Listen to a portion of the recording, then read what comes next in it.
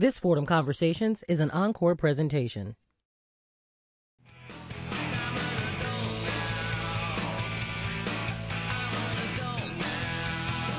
Good morning, this is Fordham Conversations. I'm Robin Shannon, and today we talk about 20-somethings. Articles, books, blogs, and other internet postings are popping up to examine the issue. The New York Times even came up with a Letterman-like top 10 signs you're a 20-something list to try and help define what seems to be a new and distinct life stage. Well, today we'll hear from Fordham theology professor Dr. Christine Fearer-Henze and theology student Paul Schutz about the relationship Catholic 20-somethings have with the church. But first we explore a new developmental stage for 20-somethings. It's what author and Clark University professor Dr. Jeffrey Arnett calls emerging adulthood. Can you explain or define adulthood? Well, that's a tricky question and not a simple one. I think people used to define it by the roles that adults typically take, which is stable work and marriage and parenthood, also maybe finishing your education and leaving home. But now it's less those specific events and more a gradual transition. When I ask people about what it means to be an adult, at all ages they tend to make the same responses, and these are the top three: accepting responsibility for yourself, making independent decisions, and becoming financially independent. So those are all gradual transitions rather than specific events. In terms of life milestones and responsibilities, can you describe a 20-something in, let's say, the 1920s, 1960s compared with a 20-something today? Yeah, I think 1960 is a good watershed year to look at in comparison today, because it's about a half century ago. And that was before the sexual revolution, before the feminist revolution, before the civil rights movement. A lot was different in 1960, including adulthood. At that time, the typical marriage age in the United States was 21. It was slightly lower for women than for men as it is now. So it was about 20 for women and 22 for men. And people typically had their first child about a year later, and most people had 3 or 4 kids. Few women went to college, and those who did were mainly there to get their MRS, as people used to joke. Find an educated husband who would be a good provider.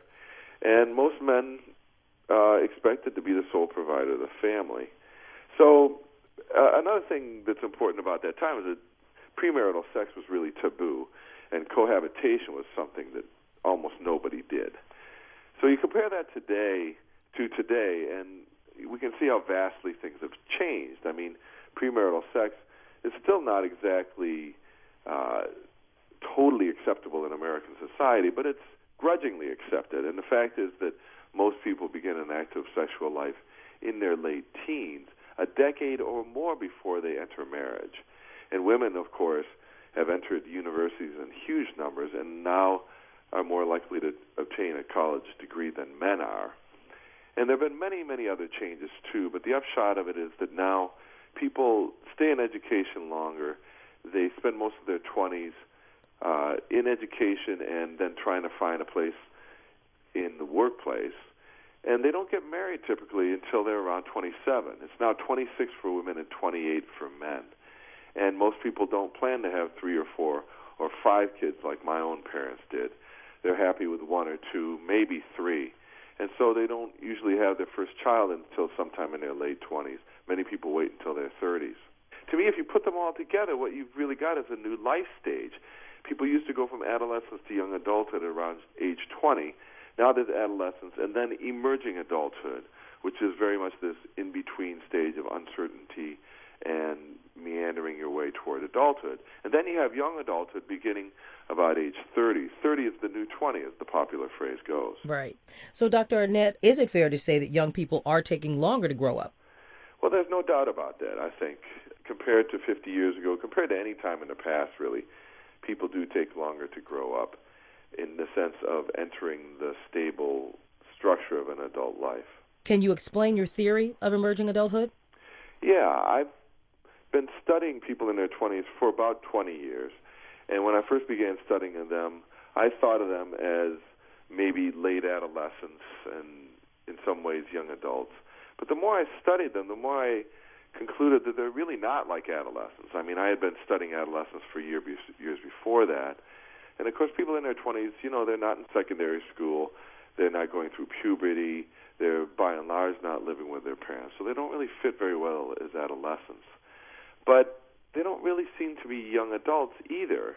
They weren't doing the sort of things that we usually associate with adulthood, like stable work and marriage and parenthood and just a stable, consistent life. They were all over the place and changing around a lot and doing all sorts of interesting things, but they didn't really seem to resemble people in their teens or people in their 30s.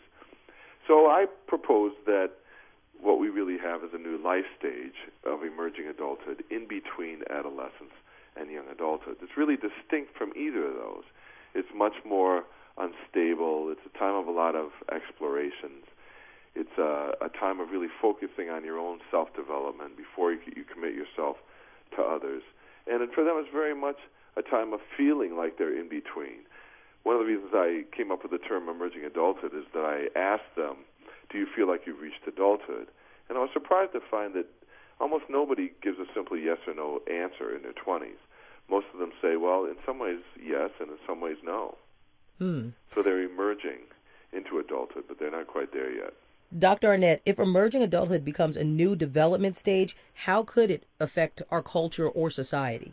Well, I think it already has become a new development stage. I think it's here, whatever we decide to call it. I think emerging adulthood is a term that works, and I've found a lot of other people embrace it too when they hear it because it makes sense. It seems to fit the world they see around them.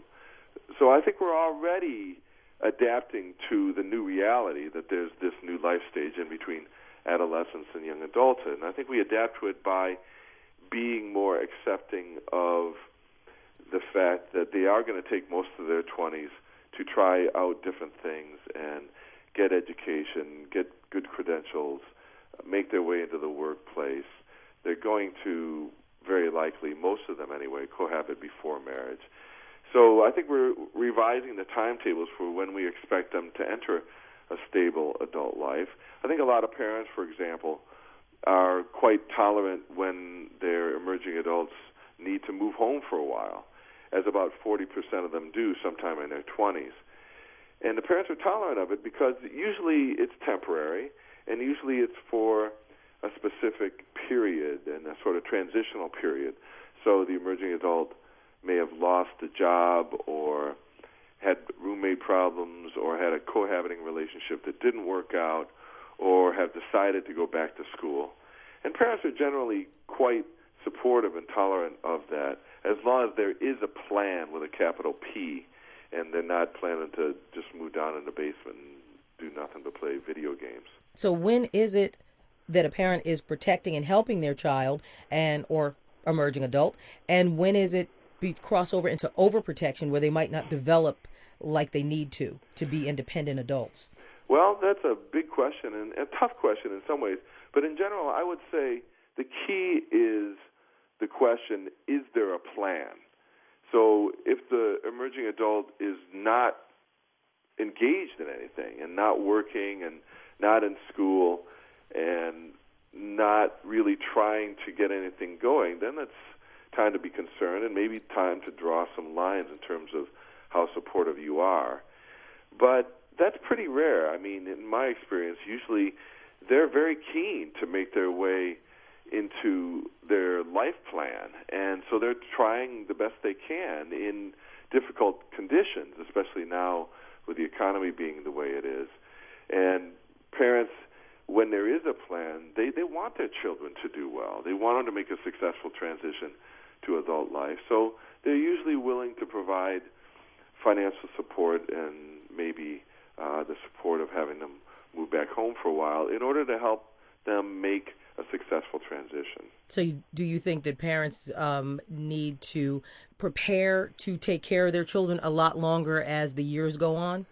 I think that's true. I think it still does come as somewhat of a surprise to parents thinking of their own development, 30, 40 years ago, and when they made these transitions, they're a little surprised sometimes to find that their children are taking quite a lot longer. But as I said, they're mostly quite supportive. They're not crazy about the financial drain that's lasting longer than they expected.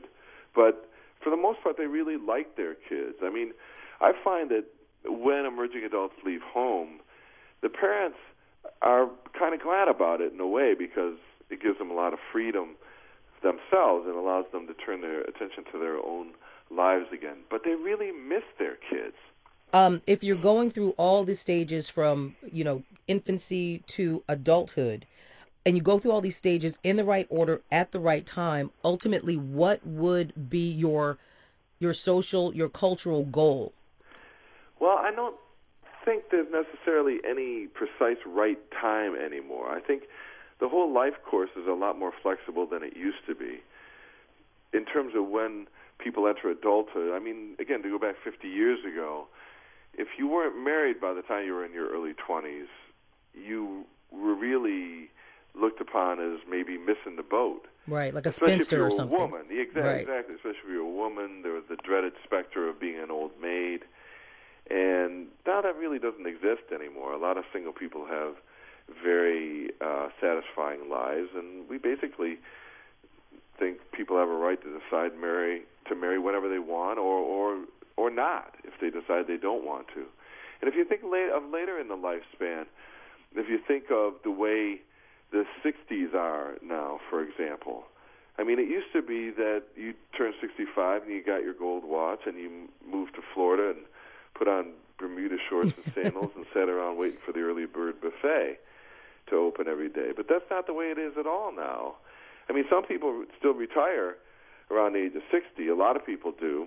But they do all sorts of things after that. I mean, they may, in fact, work until they're in their 70s, or they may take up some kind of volunteer work. They may really put a lot more time in on a hobby or some other interest that they've had for a long time. So the whole life course, I think, is changing in a way that is much more flexible than it was 50 years ago. Dr. Arnett, does the emerging adulthood theory only work for 20-somethings in America? Because it seems extremely cultural-based. So is it something that can also work in other countries? Well, I think it definitely exists in other developing countries. I've spent a year in Denmark as a Fulbright scholar about 5 years ago, and I have a lot of European colleagues, and I've done a lot of speaking in Europe, and I can tell you it very much exists there. If anything, it's even more developed and it's even longer in Europe than it is in the U.S. because they tend to take even longer in university, they tend to take longer to enter a stable job, and they marry and have their first child later. So it's definitely something that exists, I think, in all economically developed countries. How do you respond to critics who say in order to qualify as a developmental stage, emerging adulthood must be both universal and essential? Well, I just think that's an old-fashioned view of developmental stages. I mean, I don't think that's true, really, of most developmental stages. They all are culturally based in one way or another. Even infancy and early childhood vary vastly depending on where in the world you happen to be born. So, yeah, emerging adulthood is culturally based, but so is pretty much every other life stage. So how do you see emerging adulthood affecting us socially? Well, I think we're all getting used to it and starting to adapt our institutions to it. I think, for example, a lot of colleges and universities now are a lot more flexible in terms of how long it takes their students to graduate. So the 4-year degree now often takes 5 or 6 years, partly because college has gotten more expensive and so young people are more likely to work while they're going to college. But it's partly, too, because people are using the college venue as a place for self-exploration and they're trying out different possibilities, and they're not in any real great hurry, most of them, to enter the workplace and get into a job that they're going to have for decades to come. They'd rather take a longer time to find something they really want to do. And in the legal arena, it's very interesting to see how the recent health care bill included a stipulation that allows parents to carry their children on their health plan until age 26. Right. That's a very definite recognition of the fact that during emerging adulthood, people still need assistance from their parents, and that most of them don't have the sort of stable job at that age that also includes health insurance. And I think that's a very welcome adaptation for us as a society to the fact that this is very much an unstable and in-between life stage. Dr. Arnett, do you have children? Yes, I do. Are you preparing for their emerging adulthood? No, I'm enjoying every single day of their 11-year-old's year and praying that they don't grow up too fast. Thank you very much, Dr. Arnett. You're welcome. That was Dr. Jeffrey Arnett discussing his theory of emerging adulthood. For more information, visit jeffreyarnett.com. Teach your children well. Their father's help did slowly go by, and feed them on your dreams. The one they picked, the one you know by. This is Fordham Conversations on 90.7 WFUV. I'm Robin Shannon. Recently, Fordham University sponsored a conference called Lost, 20-somethings in the Church. Well, two people who helped put the conference together are here to talk about it and reflect on the relationship, and sometimes lack of one, between 20-somethings and the church. My name is Christine Fear-Hinsey. I'm a professor of theology at Fordham, and I'm also the director of the Curran Center for American Catholic Studies here at Fordham. And my name is Paul Schutz, and I'm an MA student in systematic theology here at Fordham. I'd like to start with you, Paul. Are you a 20-something? I am. So how would you describe your generation? I think that our generation, my generation, is a generation that is very similar to other generations in that it's seeking real experiences and significant moments that shape it, but at the same time is really integrated and a part of a culture that is unlike any culture that has ever existed in history, especially because of the rise of technology, social media, these sorts of things, which are such an integral part of our lives. And so I think that we're shaped by that in a particular way, that relationships are different than they used to be. But at the same time, the real relationships that we're seeking are the same relationships that people have always sought. So there are some fundamental similarities that mankind has. Definitely. But then growing up in this new environment, it creates both challenges and new opportunities. Would you say that? Absolutely. I think there are new opportunities for networking, for growing, but at the same time, the challenges are, defining what a relationship is. What does it mean to be a person in relationship with another person? Can that happen via a computer, or does that have to happen face to face? Those sorts of questions are new questions. I think that our generation in particular is wrestling with and trying to kind of figure out as we define who we are. What are some misconceptions other generations may have about people in their 20s? And I don't mean to make you speak for everyone in your generation, but something that you might have experienced or heard of. Right. Or okay. Well, I mean, I guess one of the things maybe that is before any particular thought that anybody has is this sort of idea that this 20-something generation is so different, and that in itself is a presupposition and assumption that's out there, I think. And people think, what do these people need? What do these people want? And I think there's a degree where that gets into this maybe unhealthy separation that happens. But at the same time, I think there are real needs that are there that the people are trying to recognize. So again, it's kind of a tension. Now, Christine, what was your involvement with the conference? The conference itself initiated from the Curran Center as the culmination of a several-year study project that we've been involved in, asking questions, among other things, and this was the relevant topic for the conference, about generational issues in the church and in society. And so the idea was to ask questions about this particular generation with respect to its fraught relationship really with the church. In some cases very strong, in some cases very weak, in some cases not at all.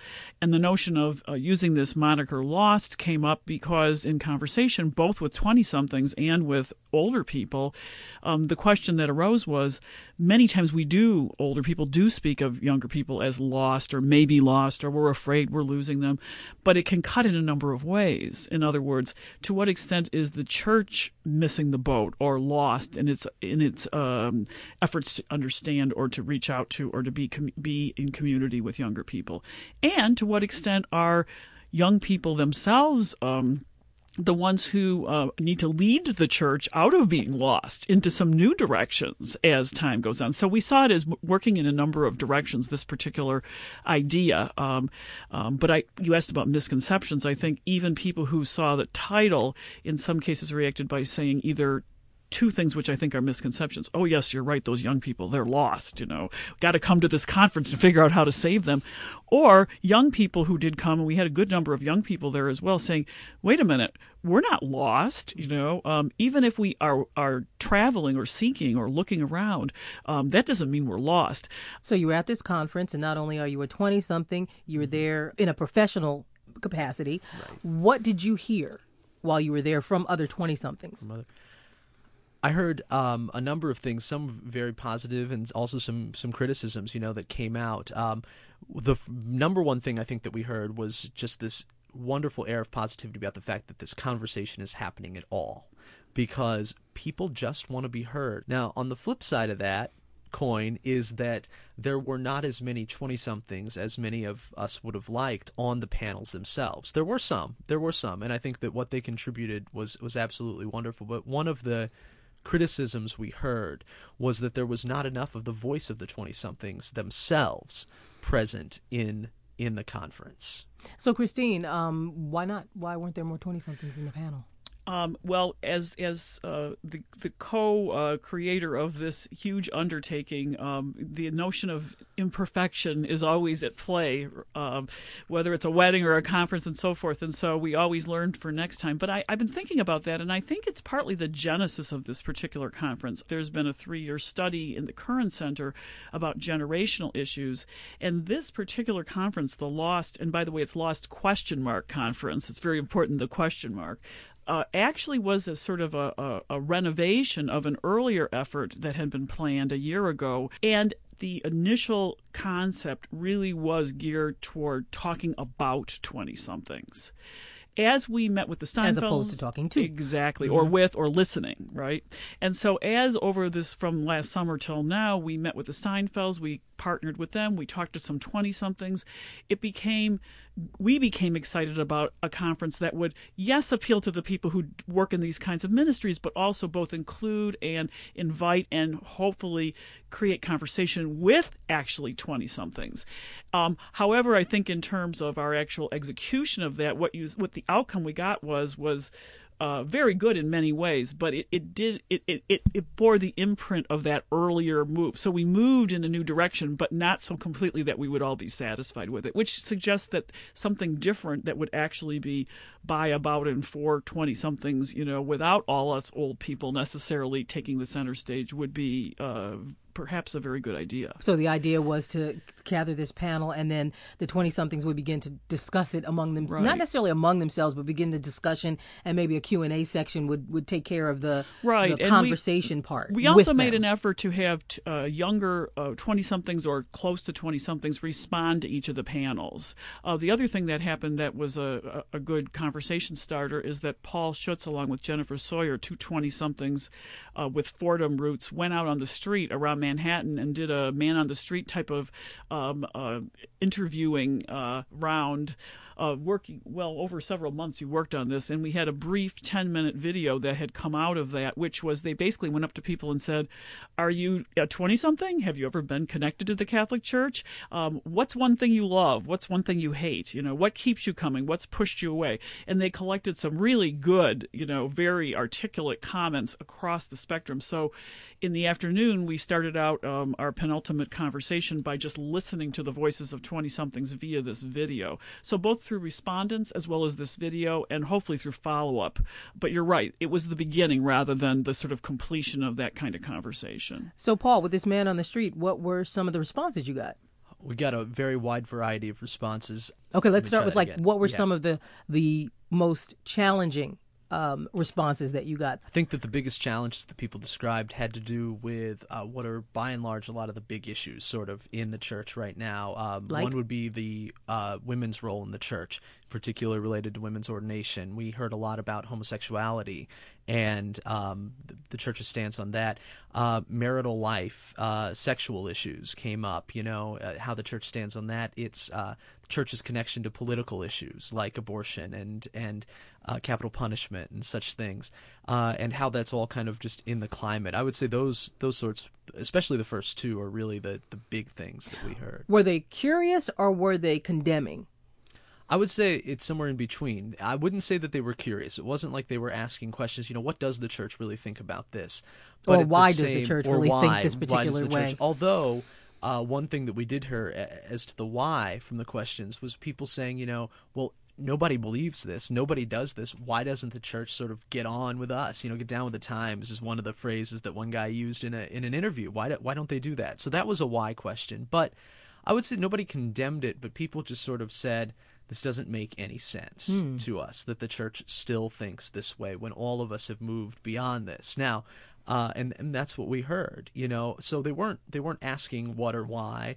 They were just saying what they thought. Now, in regard to the cultural thing, what I thought was really interesting in the cultural scene was that a lot of what we heard was mediated through the culture. So we didn't hear necessarily people that were quoting, church teaching or doctrine, or even that had this full understanding, but what they heard was in some way kind of mediated by the larger culture.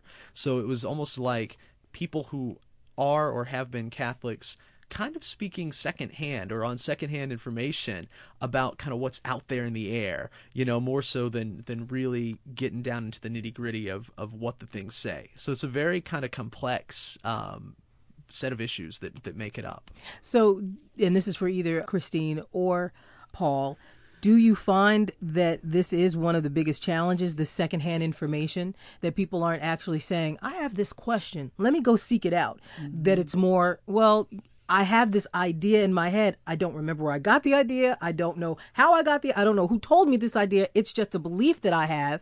And then maybe if you question them a little bit more, well, where did this belief come from? They can't really pinpoint it.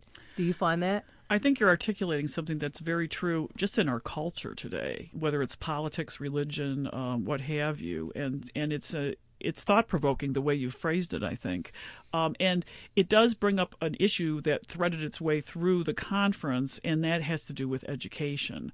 What does it mean to be a community that really offers good education? How does that happen? One of the things we encourage people to do is to write comments and questions. We had boxes around because there was not enough time for the Q&A ever, and many people wrote, many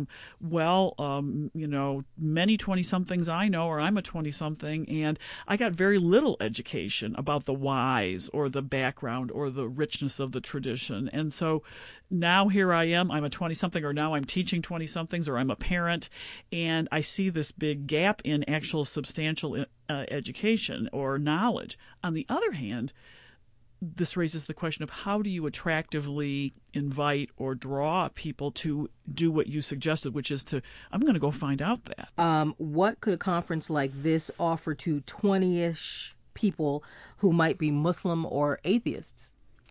Well, I think that it gives them maybe a little bit of perspective on where the discussion is.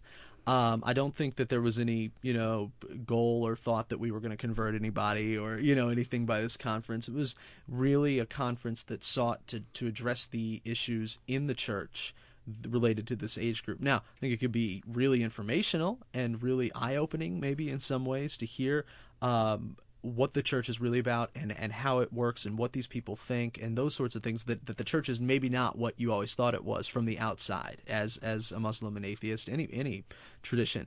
So it's eye-opening in that way. But, I don't think it is going to make anybody want to jump in a baptismal font, necessarily. So my thanks to Dr. Christine Fearer-Henze and theology student Paul Schutz. And once again, I'd like to thank Dr. Jeffrey Arnett. His book, Emerging Adulthood, The Winding Road from the Late Teens Through the 20s is out now. Stay tuned right here for Cityscape with George Bodarky. I'm Robin Shannon for Fordham Conversations. Growing up, looking for a place to live. Growing up,